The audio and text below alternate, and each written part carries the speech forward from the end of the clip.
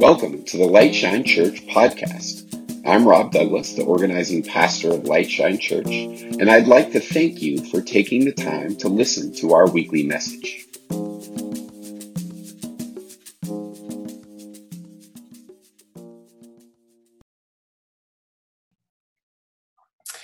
Well, good morning, everyone.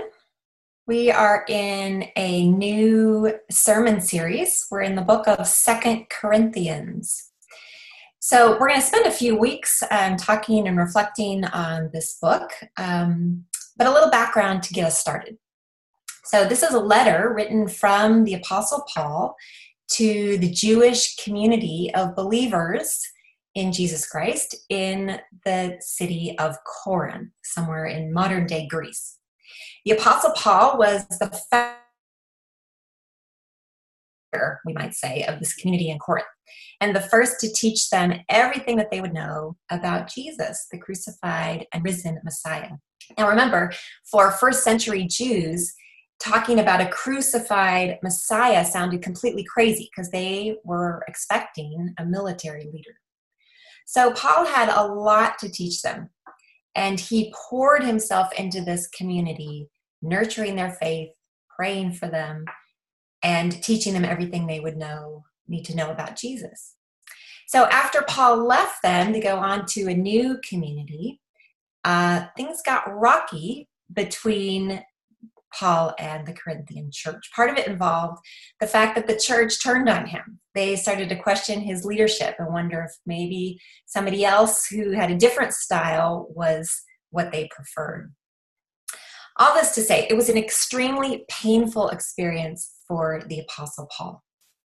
And he writes this letter out of his pain over the church. He wrote them multiple letters. This is most likely the fourth letter. He mentions in chapter 2 that he came back to visit at one point, but it was so painful that he didn't come back for a second visit. At the time of his writing this letter, their relationship had improved, but it's important to simply note that he's writing out of his grief. And we'll hear in a minute, later on in this section, in verse 8, he says things got so bad for him that he considered taking his life. And it's possible he was referring to being severely beaten while he was in prison in Ephesus. All this to say, Paul is writing in this section about suffering, and he's writing out of his own experience. So let's pray, and then we'll open the scripture and listen to what he has to say. Oh God, for your word that speaks across the ages, we give thanks to you. Lord, as we come to the scripture now to listen, we pray that you would illumine our hearing and our understanding. Lord, that we would be reminded again of your love, your grace, your presence in our lives, and that we might sense your leading for us along our way. Make it so, for we pray it in Jesus' name. Amen. All right, well, if you have your Bible, go ahead and open it up with me to the book of 2 Corinthians chapter 1, verses 1 through 11. I'm going to read the text from the screen if it's on the screen. If it's not on the screen, then I'll go ahead and read it from my Bible.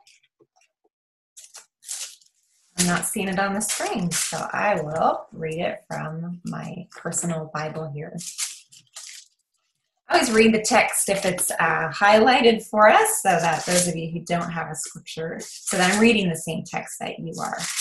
Okay, so 2 Corinthians from my Bible, which here is an NIV. The Apostle Paul writes, Paul, an apostle of Christ Jesus by the will of God, and Timothy, our brother, to the church of God in Corinth, together with all the saints throughout Achaia. Grace and peace to you from God our Father and the Lord Jesus Christ.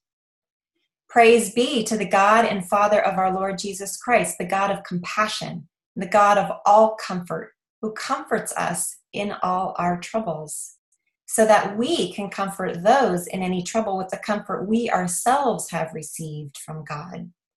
For just as the sufferings of Christ flow over into our lives, so also through Christ our comfort overflows. If we are distressed, it is for your comfort and salvation. If we are comforted, it is for your comfort, which produces in you patient endurance of the same sufferings we suffer. And our hope for you is firm, because we know that just as you share in our sufferings, so also you share in our comfort. We do not want you to be uninformed, brothers, about the hardships we suffered in the province of Asia.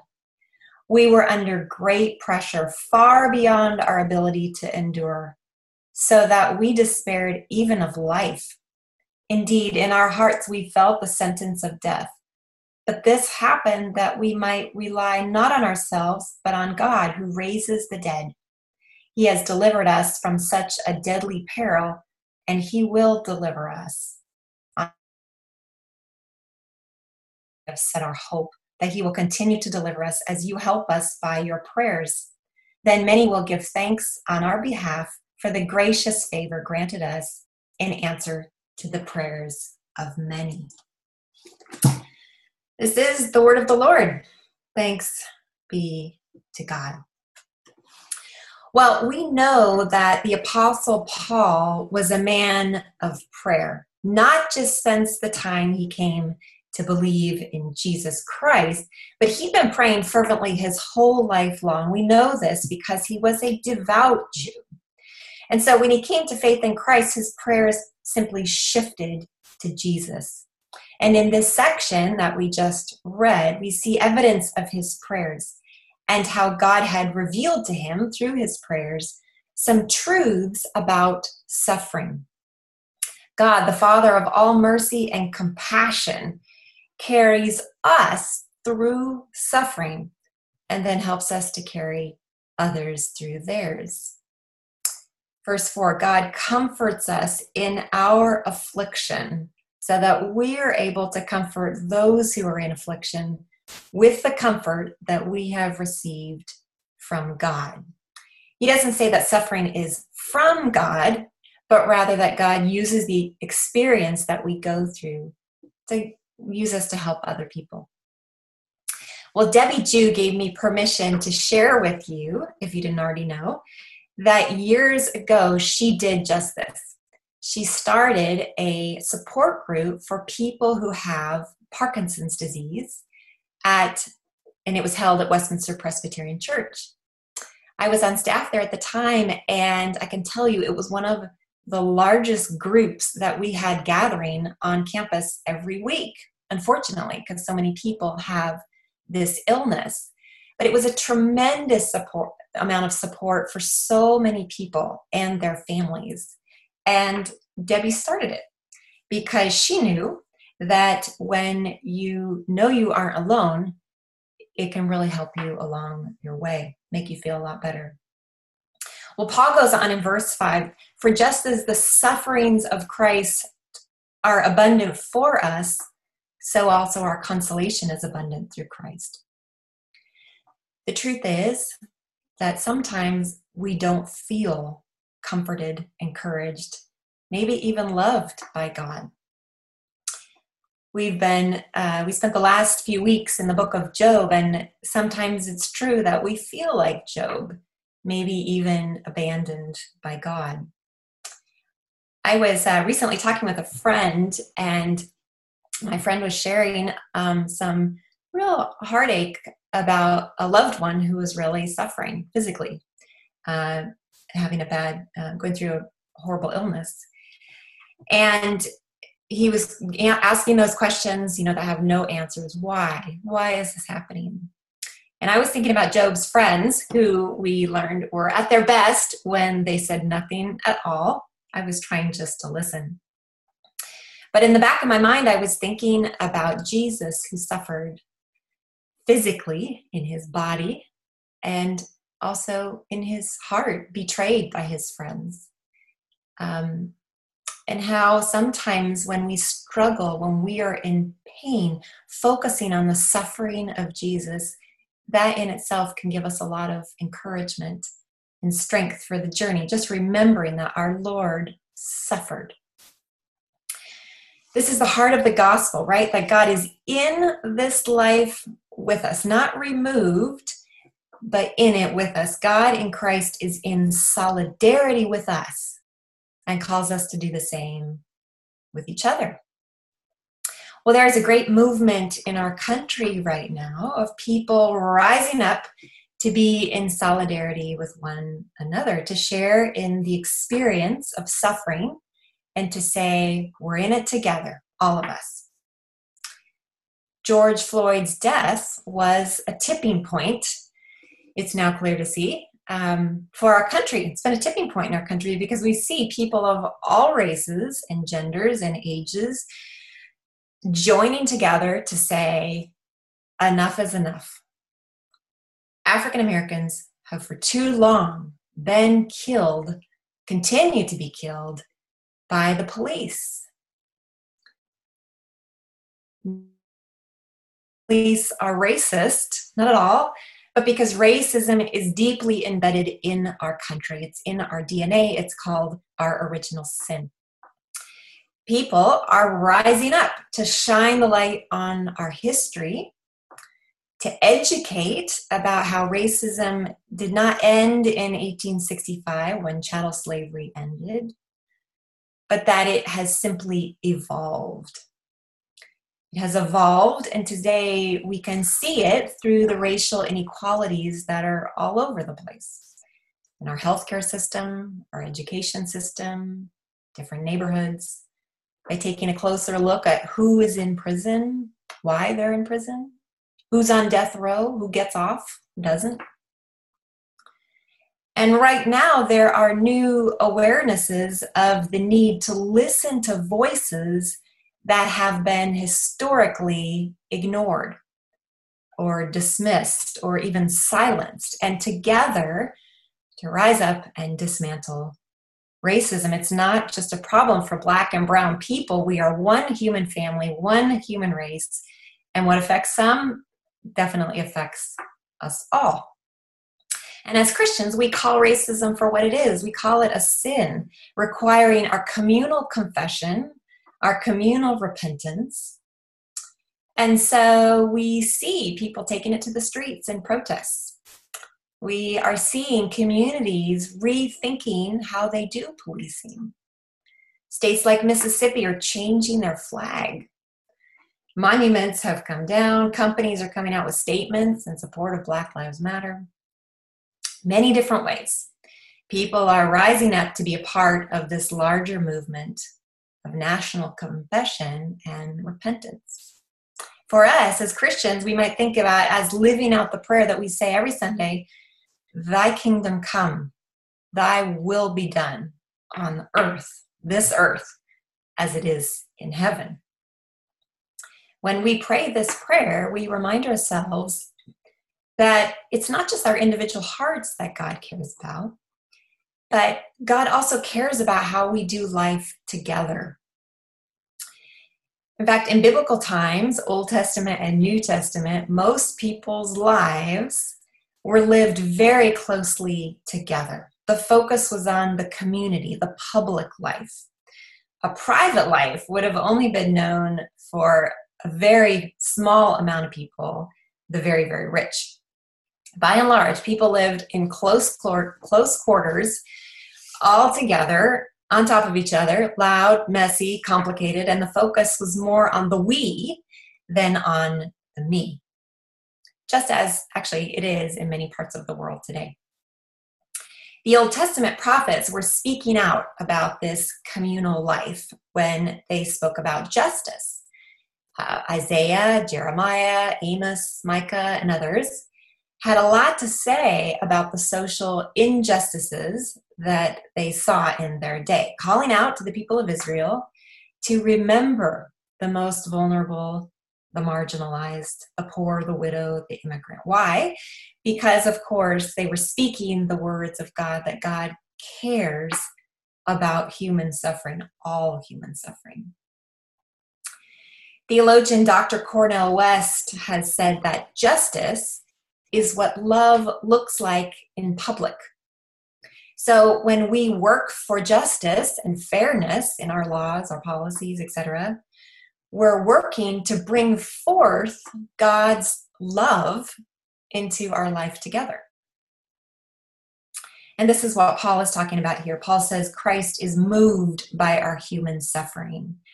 In the Gospels, we remember Jesus wept over the death of his friend Lazarus. He shared in our humanity and calls us to do the same with each other. Our faith in Christ compels us to engage, to participate in these modern day laments for justice.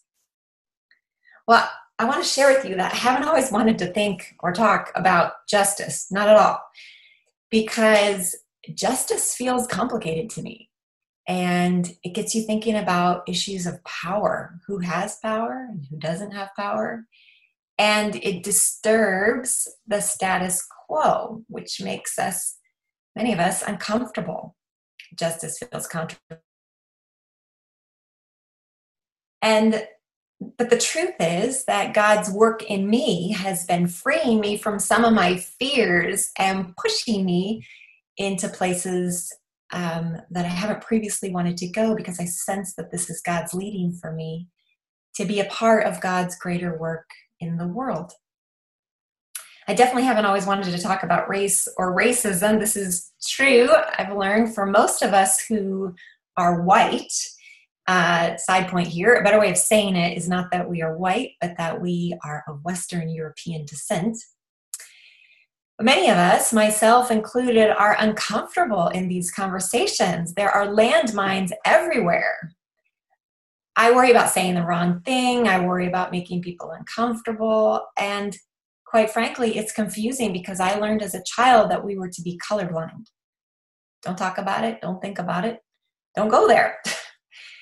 But here's what I've learned more recently, is that it's really important to learn and to reflect on race and racism, especially if you are white, so that we can see things as they are, so that we can see the biases that are for some people and the biases that are against other people. And if I don't work to learn to see things as they are, then I am a part of the problem. It's kind of like we are fish swimming around and trying to understand this stuff called water. It's very confusing and very difficult to see. And the truth is that as a white person, I don't have to think about race or racism if I don't want to. And for most of my life, I have not. But what I'm learning is that this choice about whether or not I think about these things is what is called privilege. Many people have no choice. They have to think about race. They have to think about racism all the time. But I don't. It's my choice, and I can walk away at any time. It is my privilege. And I've thought about this so very much and have really been feeling like God's work in me is to press in and to learn as much as I can, as difficult as it is, about what it means to be white and what it means to not be white.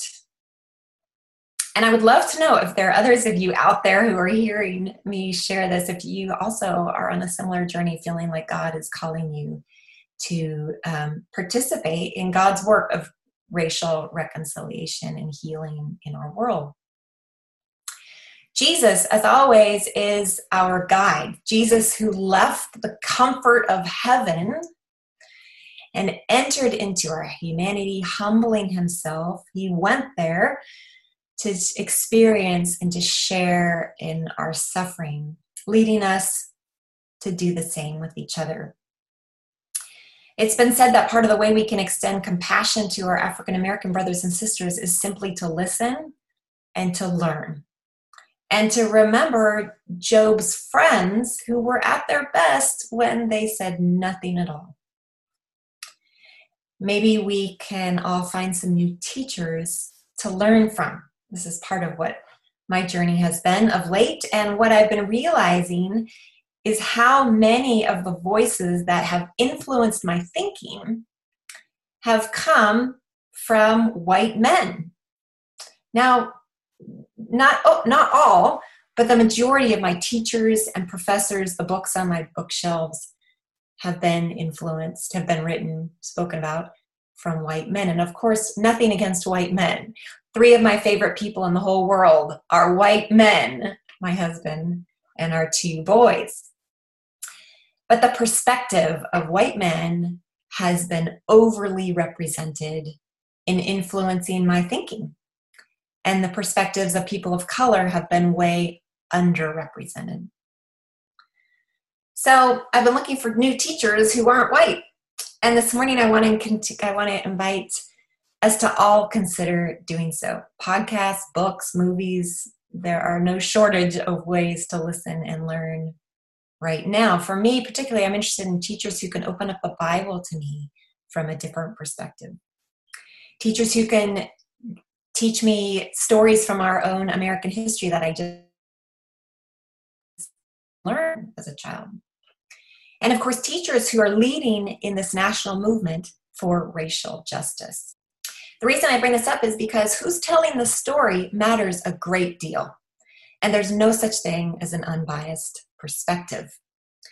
One of my new teachers, Reverend Dr. William Barber, said recently, when we change the narrator, we change the narration.